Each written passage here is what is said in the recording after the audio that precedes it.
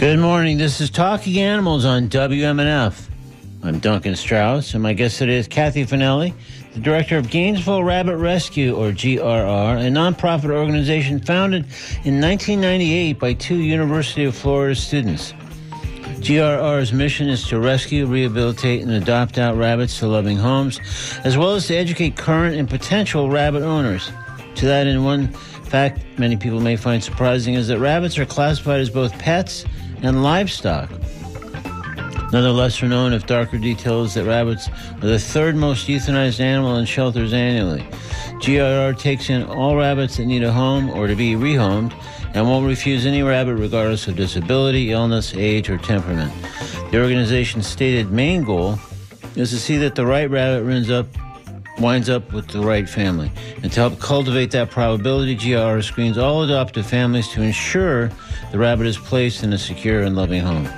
We'll address various aspects of rabbit rescue, as well as the care and feeding of pet rabbits, and more about Gainesville Rabbit Rescue when I speak with Kathy Finelli in a few moments here on Talking Animals on WMNF.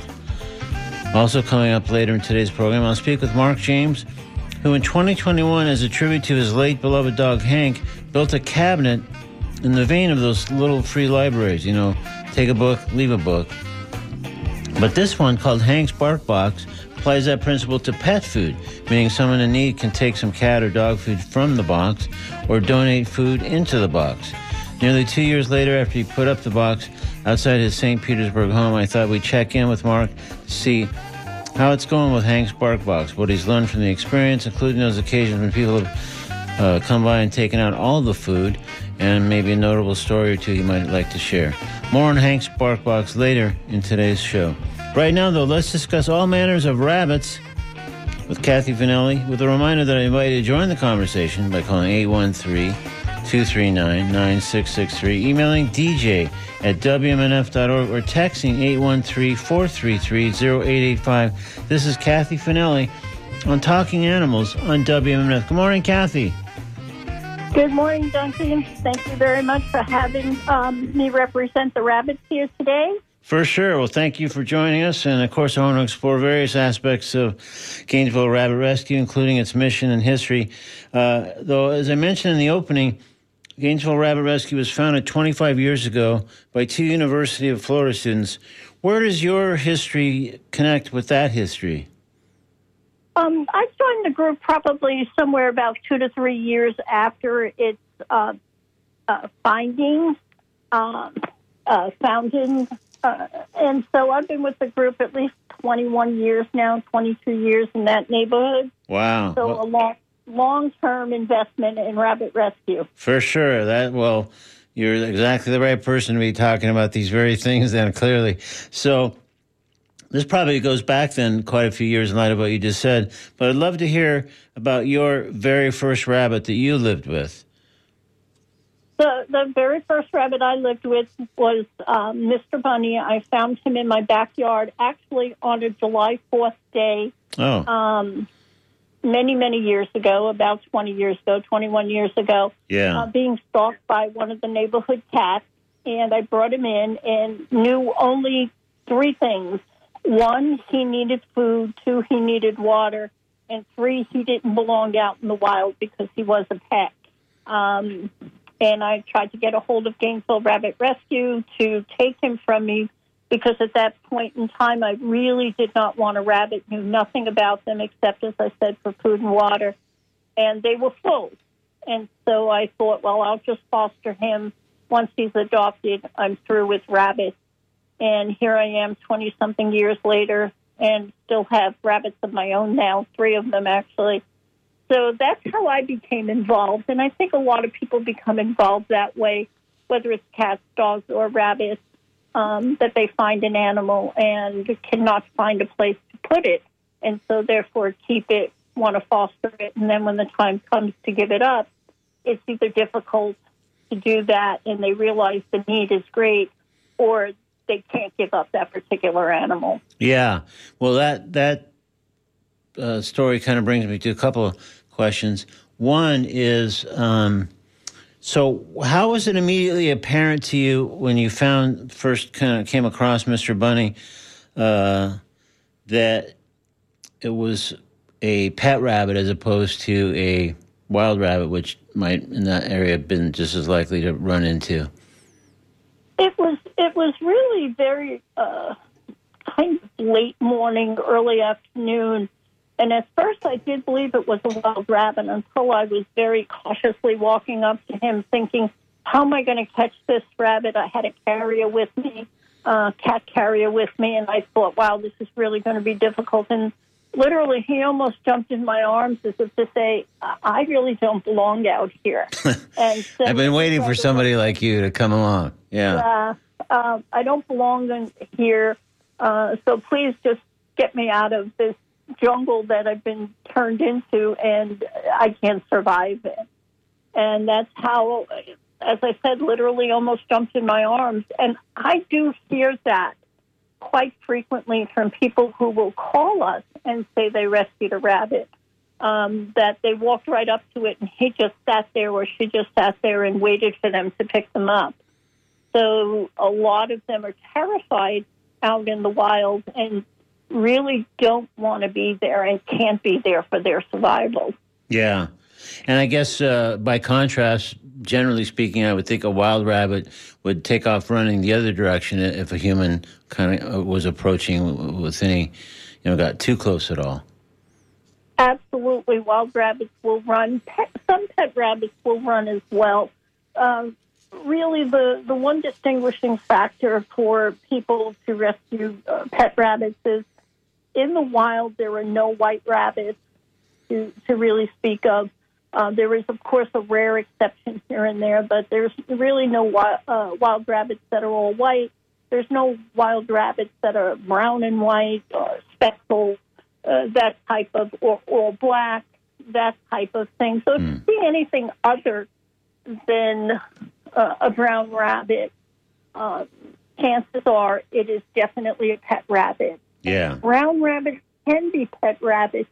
There's some distinguishing ways of telling by shapes of heads and therefore, which really boils down to an expert really quickly looking. But if the rabbit doesn't seem to belong there, it probably is a pet. Yeah, that makes sense. And I guess the other question that comes from that initial sort of encounter with Mr. Bunny and then becoming a kind of a obviously long-term rabbit rescuer and fan. Back then, when you were sort of thought you were just going to be sort of fostering Mr. Bunny and then ended up staying and then you obviously have been on this path ever since, really helping rabbits and living with them. What kind of initially appealed to you about Mr. Bunny? What was it about rabbits that you thought, wow, I really like this animal. I like its characteristics. I like just spending time with it. What particularly grabbed you back at the beginning? For me, there were a number of reasons, one of which was I really never knew that rabbits could be very social. They were quiet, so therefore they weren't social, was my initial reaction to having a rabbit. They're not barking at me for attention, but the draw was the very quick emotional connection to this animal. And even back then, one of the other things that was really, for me, a quick connection was the fact being a vegetarian, I didn't have to have meat in the refrigerator to feed my animal. So that was a real big connection for me. But as I said, the emotional connection quickly came when you start petting them and you realize that this is a prey animal who's giving you his sense of, oh, I can trust you. You're not going to kill me. That was a very quick emotional response on my part because, as I've explained to many people, when you call a dog, you expect them to come to you. When you call a cat, you're kind of like, well, if they come to me. That's great. But when you call your rabbit and he comes to you, it's such a great sign of trust. Yeah. That it really is a very emotional level with rabbits for that. That's really interesting.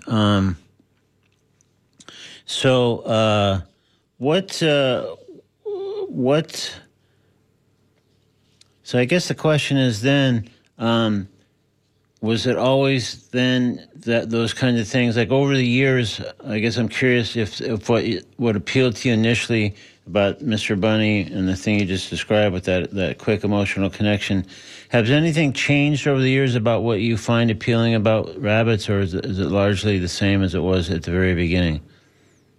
I think what really has kept me involved with rabbits and my thought process about them is the complicated little animal that they truly are, that there's not a lot known about them, and that every day, even 20-something years later, I can learn things about them and be amazed at the animal they really are and how intelligent, how social, how fabulous a pet they can be in the right home.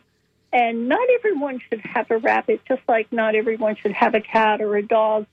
We want them in a home where people are going to appreciate them, of course, but they definitely are a very intelligent, and they get the thing I'm still amazed at is that even though they're quiet, they really get their point across to you. If you're late with their breakfast, they will pick up their bowl and toss it as if to say, "Excuse me, but my food pellets are not here." Oh, wow. So, that's a clear message.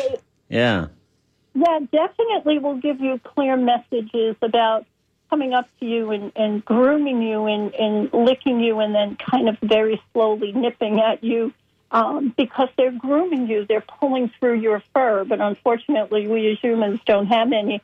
But it's very gentle, and it's very much, again, a feeling of a connection with an animal that, as a prey animal, has shown you so much trust that you really can relate to that. And that's how I like to have people think, is to put themselves in the position of the animal as a prey animal. Stop thinking in terms of predator. Start thinking in terms of prey animal. And all of their behavior falls into place. All of the reasons why they do what they do becomes very clear. And then we have to work in those realms. But that trust that you build with them is an amazing thing for most of us who have rabbits and who understand them as best as we can possibly understand them. Yeah. They will talk to us. We just have to learn their language. Right, understand what they're saying in their own specific way. And it sounds like, if you're paying much attention at all, they are communicating very clearly, just in a way that you have to get accustomed to. Absolutely. Yeah. Hey, so prior to becoming, Mr. Bunny launching and becoming a rabbit person, what had been your history with other pets? Were there dogs or cats in your history?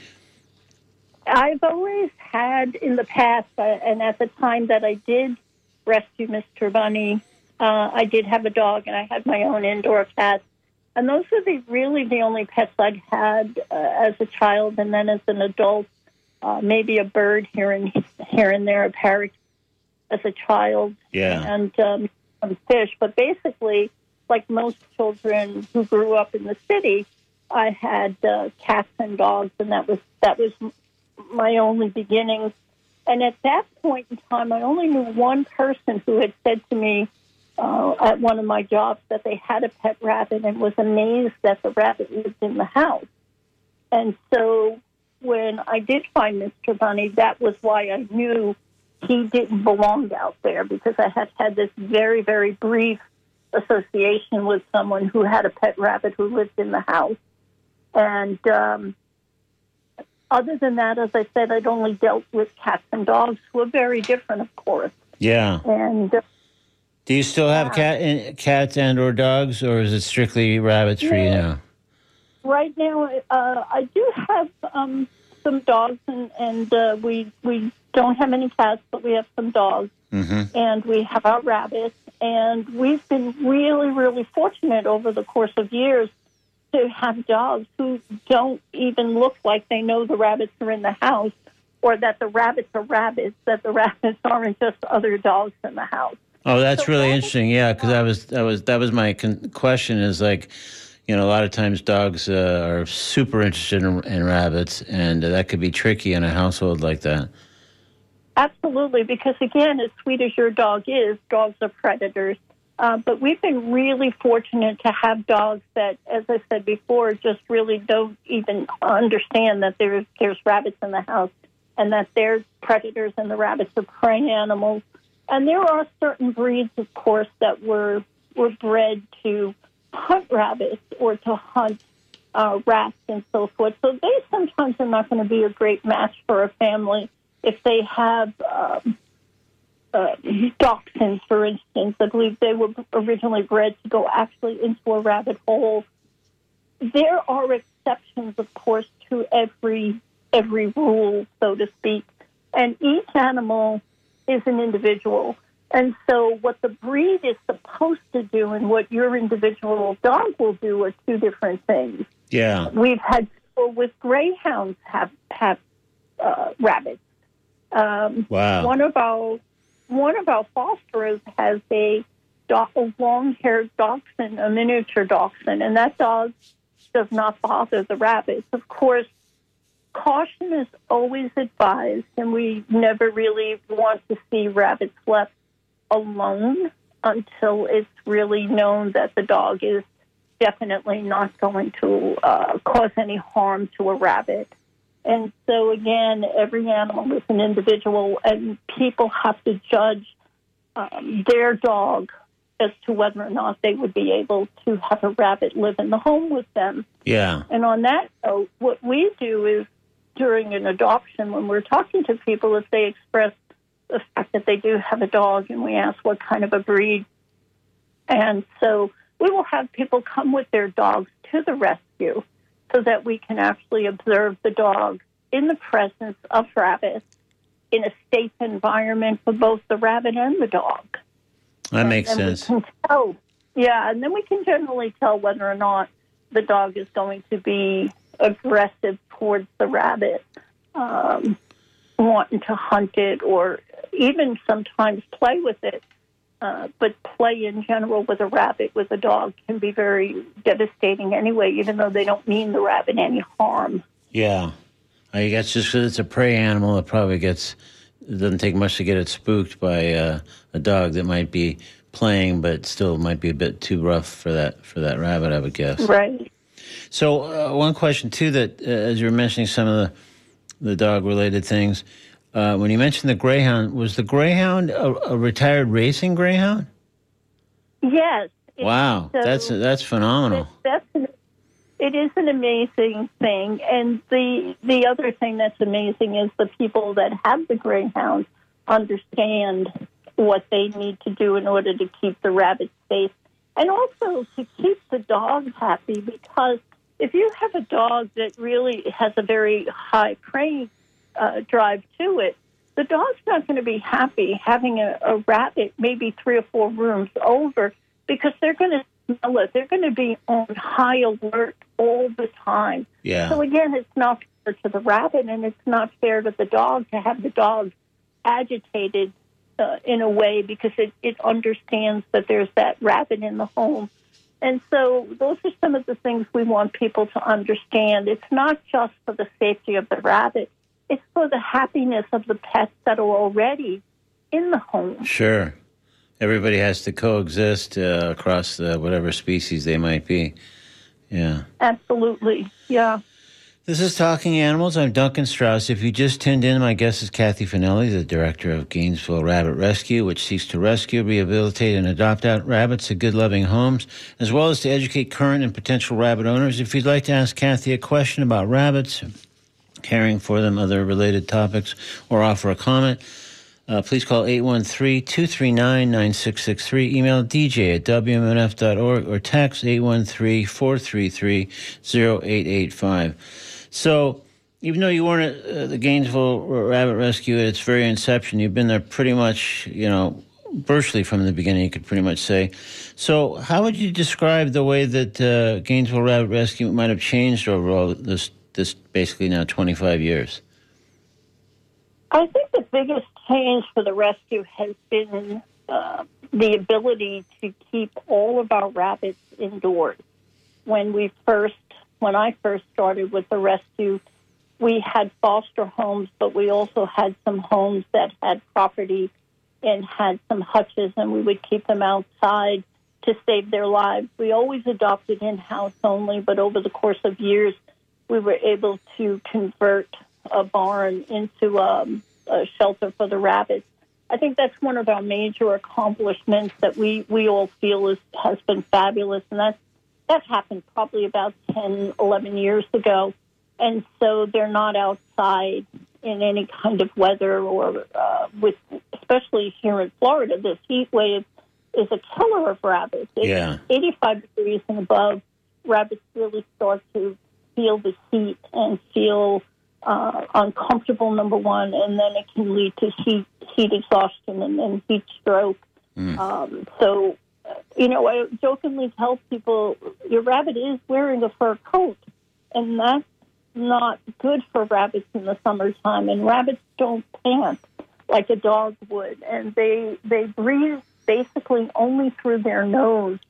So heat for rabbits is a killer.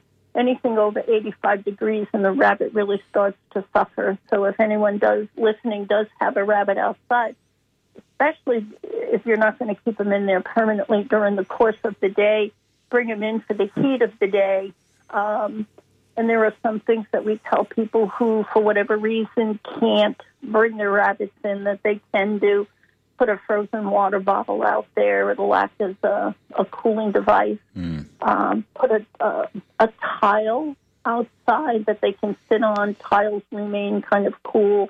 But that's one of the biggest accomplishments we've had.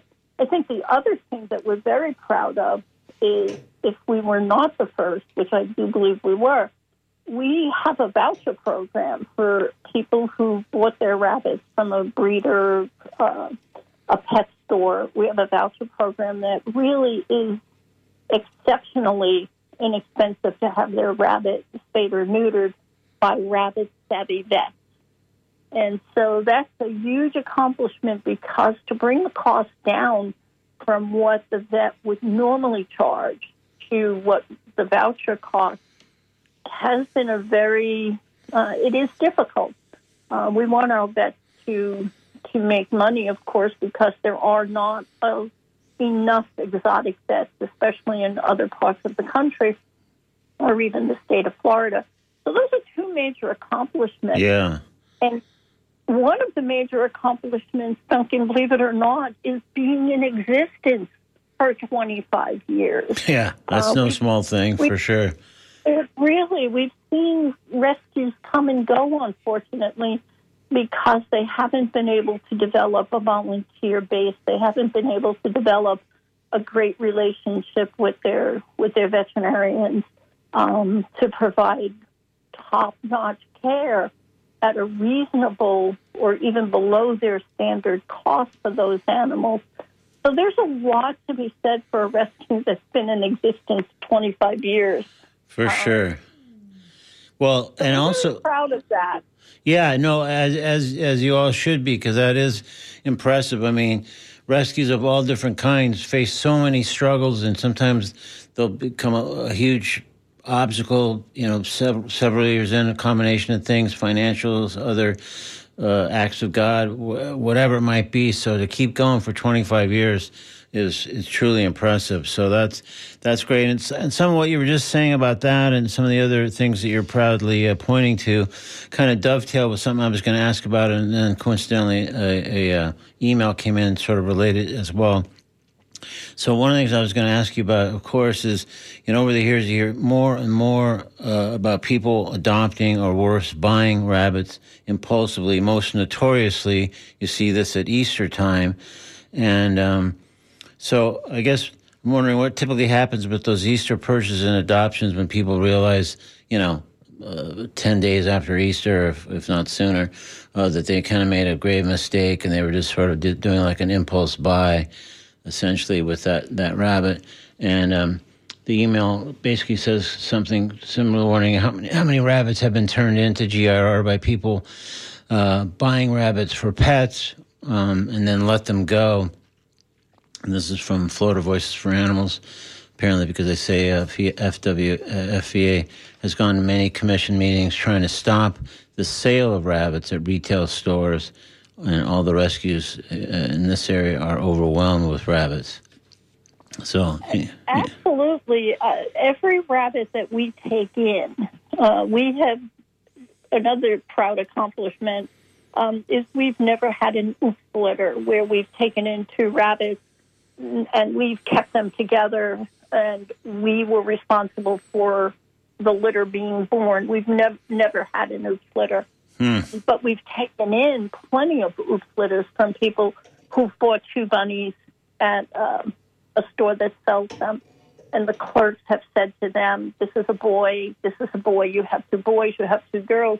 And lo and behold, 3 months later, they now have not only 1 litter, but possibly 2 litters of babies being born. So every rabbit that we have has come in from an owner relinquished, we know her, or from a county shelter, or a rabbit that we found loose. This weekend, we had 2 rabbits, one running around behind an exotic vet's office in Orlando, and one, we got a phone call from the motels in Ocala that one of their patrons had checked out 2 days beforehand, and all of a sudden they found a rabbit covered with a blanket in a cage under some brush 2 days later. And that was in Ocala. So these are how our rabbits come into rescue. Yeah. We don't purchase rabbits. We take them from owner relinquished. Normally after Easter, about 2 months, 3 months after Easter, we refer to it as the Easter bunny dump season. Yeah. But sadly, we also have a Christmas dump season, about 3 months after Christmas. And the pandemic has caused a tremendous amount of homeless pets because people were home, they went out and they bought a pet, whether it was a rabbit, cat, or dog, and now they're back at work. And the calls continuously come in that people don't have time for their rabbit. The sad part about that is when I get a phone call from someone who says they have a free roamer, meaning a rabbit that's never caged, it has access to every room in the house, and they don't have time for that rabbit because now, if we rescue that rabbit, we don't have a lot of volunteers or fosters who are able to do that. So we're going to have to cage this animal. We're going to have to get the rabbit spayed or neutered. And at this point in time, we are also vaccinating against a disease that only rabbits and hares get. No other animal gets it, but luckily there's a vaccination program we have in place now. So that's where all of our rabbits come from. Yeah. We don't have an area. You'll talk to a lot of rescues who will say, well, our area is this part of Florida, that part of Florida. We don't have an area. We rescue rabbits from anywhere in the state. The only thing that prevents us from rescuing rabbits is space and the ability to take care of that rabbit. So we have constantly about 90 rabbits always in rescue. Wow. And they come from Citrus County Animal Control, Lake County Animal Control, Jacksonville, Alachua County Animal Control, Marion County. They come from all over the state. So, again, the only restriction we have is, do we have enough space for those rabbits and the ability to take care of them, not only volunteer-wise, financially. Yeah. And that's why we've been in business for as long as we have been, because we have very good people taking care of the rabbits and the rescue. We have great volunteers because you can take one step over that line and you're no longer a rescue. And we never want to take that one step over that line. But it sure sounds like you have your hands full, and the fact that there's no boundaries other than just the state of Florida, but that obviously covers a lot of ground. That's impressive. So I guess one question, just to do what you've described just happens day to day, and for much less for 25 years. How are you guys funded typically? We're funded totally by donations from the general public, our own volunteers, our own fosterers. We do not get any money from any county, state, or federal government. Wow. So we do apply for grants when grants are available, but notoriously, grant money is for cats or dogs. There's very few grant money allocated for rabbits and small animals. And I do want to say at this time, we not only rescue rabbits. About 5 years ago, I guess it is 7 years ago, maybe a little bit longer than that, we started rescuing guinea pigs. Mm. So we have at any given moment about 25 guinea pigs up for adoption, as well as rabbits. I don't know that much about guinea pigs. We have a really great guinea pig fosterer who takes care of all the questions and who takes care of all the adoptions for those little ones. But again, there's very little money out there from any large corporation for guinea pigs and rabbits. So we are totally funded out of the kindness of people who love rabbits, who love guinea pigs. That's how we survive. Wow. So that when a rabbit is adopted, that adoption fee goes back into, let's say, a general fund or a spay or neuter fund, so that the next rabbit that comes in is able to be spayed or neutered because we've charged an adoption fee. So this might be a good... Oh, sorry. Go ahead, Kathy. Sorry.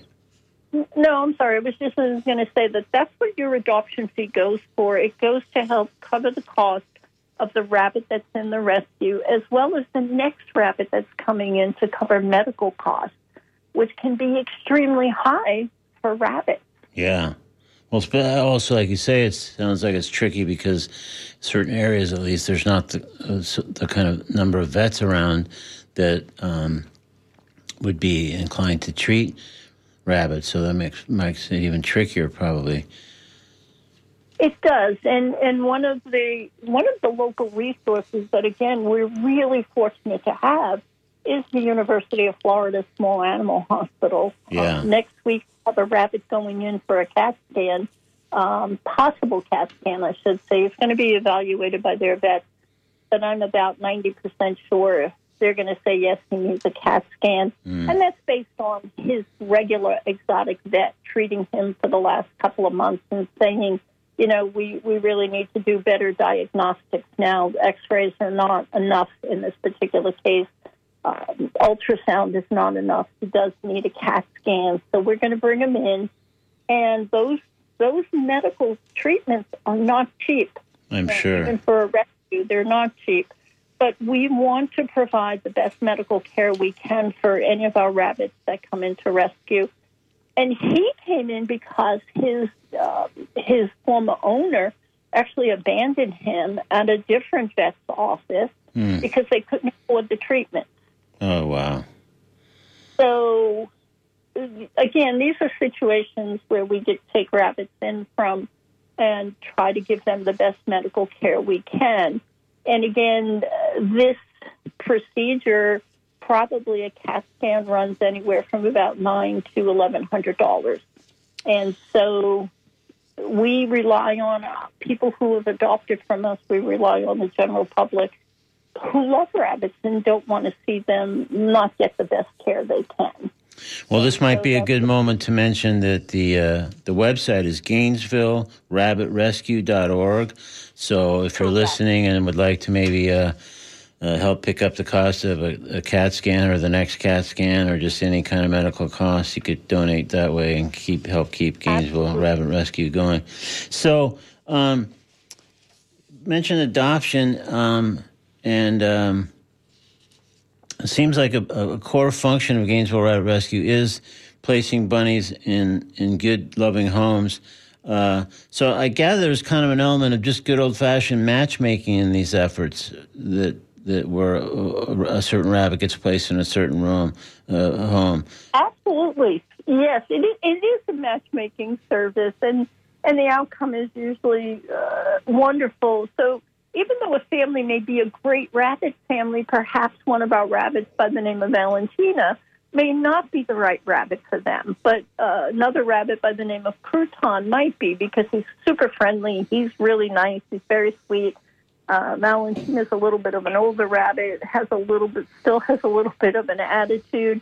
So again, what we really want to do is if somebody puts in an application for a particular rabbit, we will try to explain to them why that rabbit's going to be great for them, or why we feel that may not be the right choice for their family.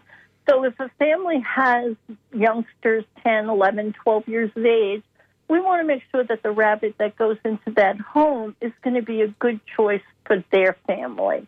And so we have some rabbits that Valentina is one of them. We specify no children. We don't want her going into a home with small children because the children might be disappointed in her behavior. And so we want everyone to be happy, including, of course, the rabbit.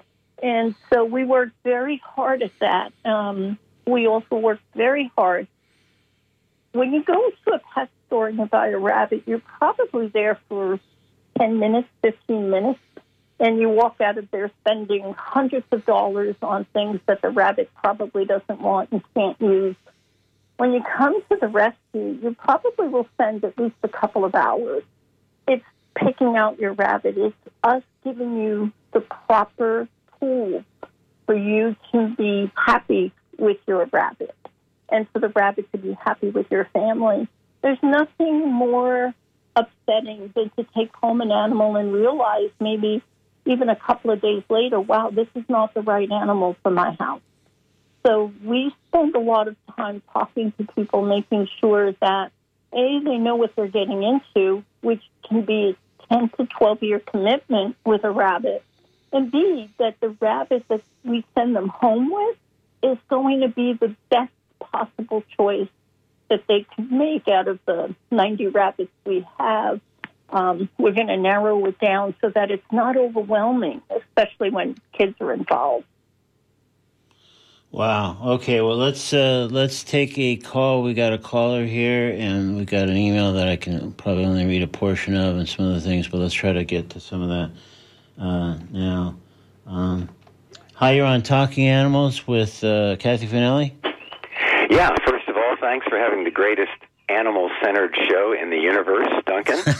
I guess you're still getting the checks I send you regularly, so that's appreciated. No, I'm getting the good karma for promoting Duncan, the hero of animal people everywhere. So, that's very kind. Thank you. And thank you for your guests for taking care of some of the sweetest, most innocent animals that have evolved. I myself am a native eastern cottontail rabbit preserver here in my small Largo backyard.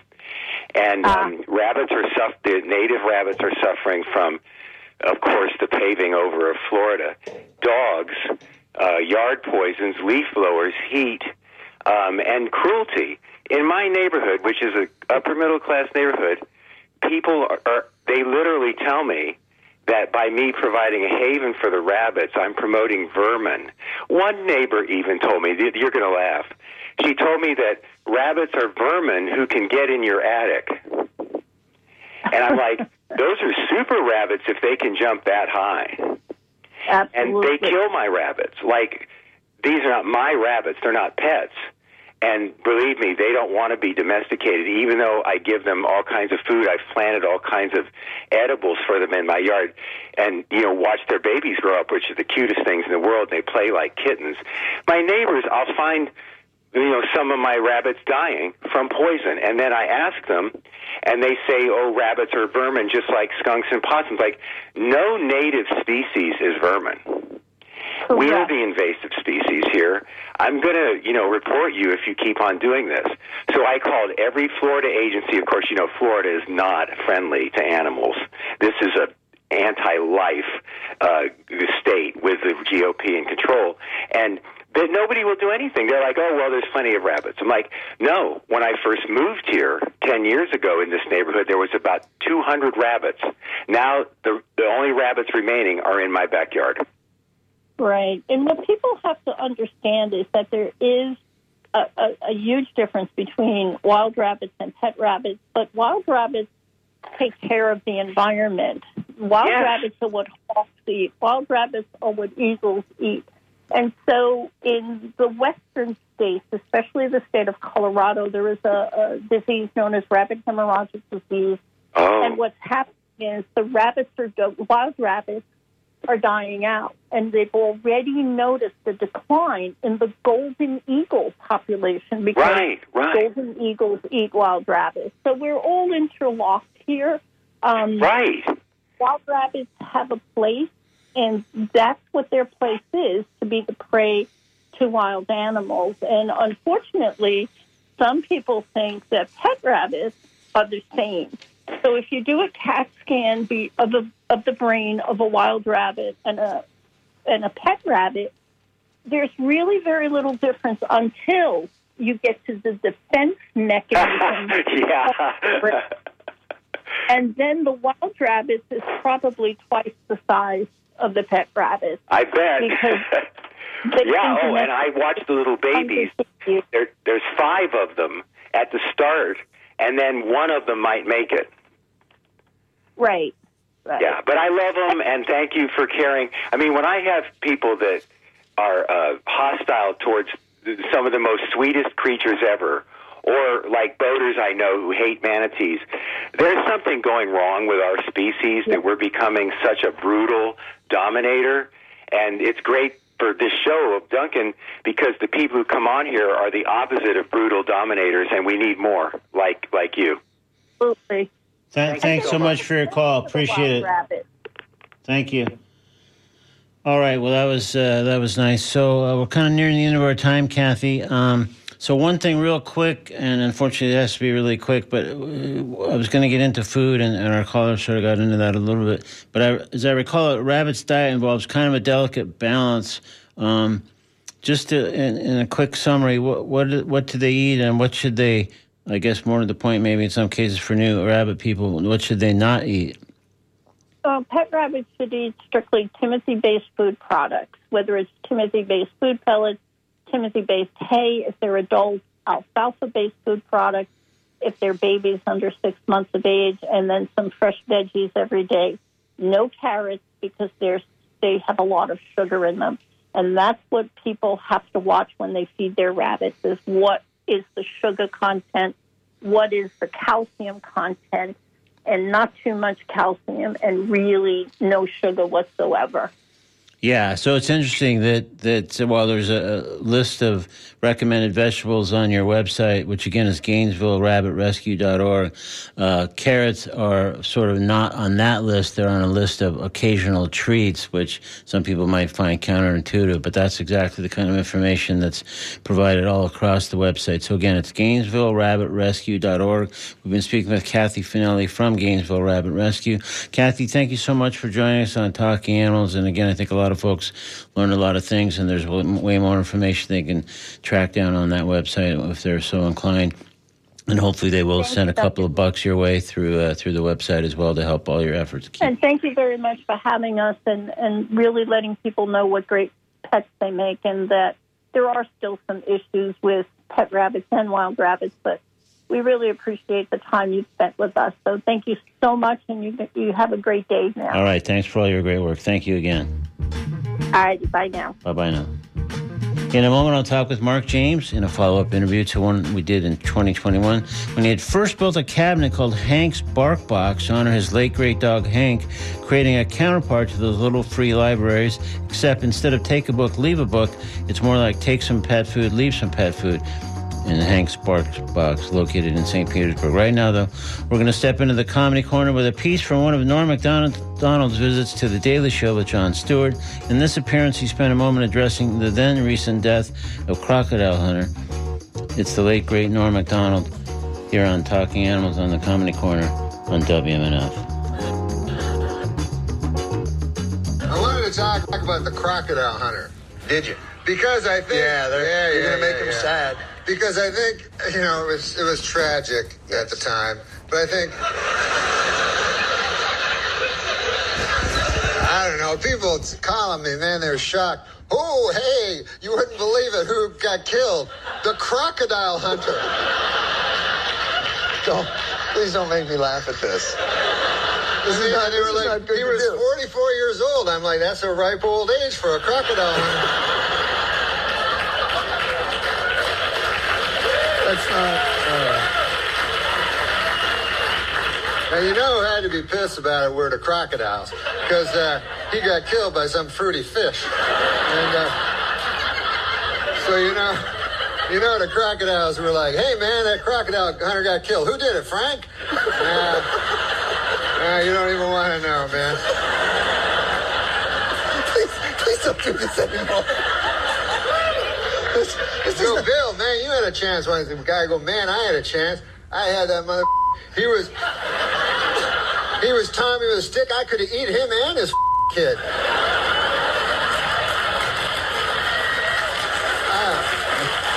I don't feel good about this. You remember I ever tell you that story, Bill? Yeah, only 1,000 times. That's for the kids.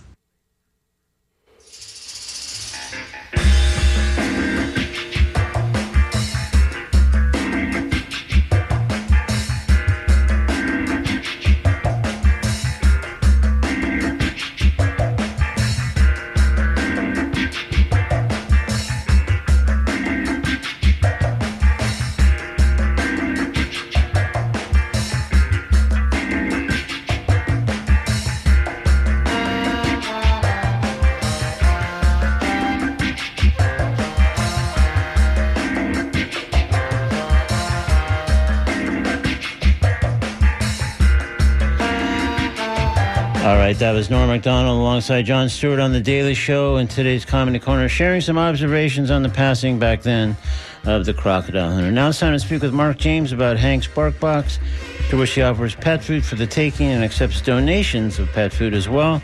This is Mark James back on Talking Animals on WMNF. Good morning, Mark. Good morning, Duncan. How are you, sir? I'm doing so well. Thanks for joining us on Talking Animals. Let's start off with a few words about the dog Hank's BarkBox pays tribute to Hank himself. We talked about him last time, but we should probably always discuss Hank's, especially given that his honoring here has resulted in this incredible thing that you're doing. Yeah, Hank was a character. He was a dog we adopted from the SPCA. He was a mix of just about everything. They said he was a German Shepherd mix, but I don't think he had any German Shepherd in him. But anyway, he was just a little black and brown dog, and he became my close friend. Everywhere I went, I have a wood shop behind my house, and every day I go out to work, he'd come with me. And the reason we called it Hank's BarkBox was because he would bark at everything. He would bark at the wind. He would bark at people. He would bark at cars. He would bark at mosquitoes. He just barked at everything. And so when he passed, I was struggling with trying to come up with some sort of way to honor his memory, and we came up with this. That's great. So people can see Hank's BarkBox on social media if they're not familiar with it before today. But maybe you could just sort of briefly describe it so they kind of get a running jump at what Hank's BarkBox is or what it looks like, kind of. Certainly, yeah. It's very similar to the free roadside people food pantries you see, or the free roadside libraries. It's just a very small 2-square-foot box. It's in my front yard, in front of my house. It has 2 shelves in it. Bottom shelf is for cat food. Top shelf is for dog food. We repackage all of the donations that we get, bags of cat and dog food, into 1-gallon Ziploc bags. And we put those 1-gallon Ziploc bags along with canned dog or canned cat food in it. It's available 24/7. It's very popular, and it's very difficult to keep up with. There may be times that people show up and there may not be what they're looking for in it. We fill it anywhere between 4 and 6 times a day. Wow. And we go through, on average, about 130 pounds of dry food a day, on average. There's some more, some less. Wow. And then, the canned food is equally as popular. And sometimes we don't have canned food, because we just don't have any available. Yeah. But we put out whatever we can when we have it. But we always have dry food. Yeah, so there's always dry food, and I guess the canned food kind of comes and goes based on donations because that's kind of what keeps this thing going. Well, yeah, I mean, we buy a lot of food. It's probably, when we started it was 100%. We were funding it, and then it surprised us. People wanted to make donations. It never occurred to us that people would want to do that. It was never our intention, but people started to donate, and now it's probably closer to 50-50, maybe even 60-40, 60% donations. Oh, wow. That's a great trend that sounds like it's developing just over less than 2 years, really. Yeah. Yeah, just less than 2 years. Yeah. No, that's great. And just was noticing this morning, just before coming on the air, that you had posted kind of like a tally, which I think when people hear some of these numbers, they might think, holy cow, if I wasn't aware of this, I should be, especially if you're in St. Pete, and especially, again, if you're in a kind of a rough patch and you're having a little bit of trouble feeding your dog or your cat, or conversely, if things are going well for you, and you can maybe donate some dog food or cat food to Hank's Bark Box. But here's what was posted just earlier today on social media. So dry dog food, 15,429 pounds. Canned dog food, 5,389 cans. Dry cat food, 9,805 pounds. Canned cat food, 19,769 pounds, for a total of 20.25 tons of cat and dog food. It's all come through Hank's Bark Box in less than 2 years.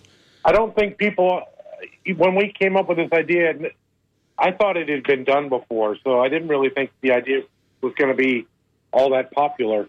But when I did some research, I found out there really wasn't anything available for people like this out there.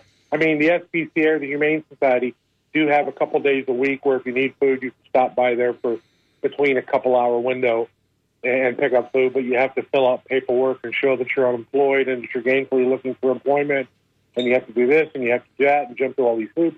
And the average person that's in need doesn't have the time, the patience, or the inclination to go through all of those hoops. I mean, it's great that they're out there, but our intention was to try and make it as easy as possible. And in doing so, we've uncovered, obviously, a huge need. I mean, when you figure that in less than 2 years, we've put 20.25 tons of food through a box that's 2 feet square that sits in my front yard. That is incredible. And so as part of your research, have you found that since you launched Hank's Bark Box, some other places have maybe launched something similar or kind of followed suit in some way? I've had a lot of people say they want to do it. I've only had one person actually do it. They're in another part of St. Pete, but for whatever reason, it never took off. To be honest with you, I don't think people realize the amount of work that's required. I mean, when you talk about 20.25 tons of food, that resides in my 2-bedroom home. Yeah. And we take the large bags of food and repackage them into 1-gallon Ziploc bags. We do this every single day. Yeah, four to 6 times a day, you're saying. So, that's a pretty serious commitment daily for, days on end, weeks on end, months on end. And but it's obviously indispensable because, again, if you track, you can see Hank's Bark Box has its own, sort of social media page, Facebook page in particular, I think. And you see that the people that write the notes, and periodically, I remember the first time I saw this, and I'm curious to see what you have to say the first time it happened, where someone came by and cleared out the whole box. And you think, wow, that's sort of not really in the spirit of Hank's Bark Box, but then you find out, typically at least, that people were just super desperate. Anyways, Mark, sorry, we're at the end of our time, but Hank's Bark Box, St. Pete, look for it on Facebook. We're almost out of time. It's NPR News coming up on WMNF Tampa. So sorry, Mark. Thank you so much for joining us again. Thank you, sir. Take care. Bye-bye.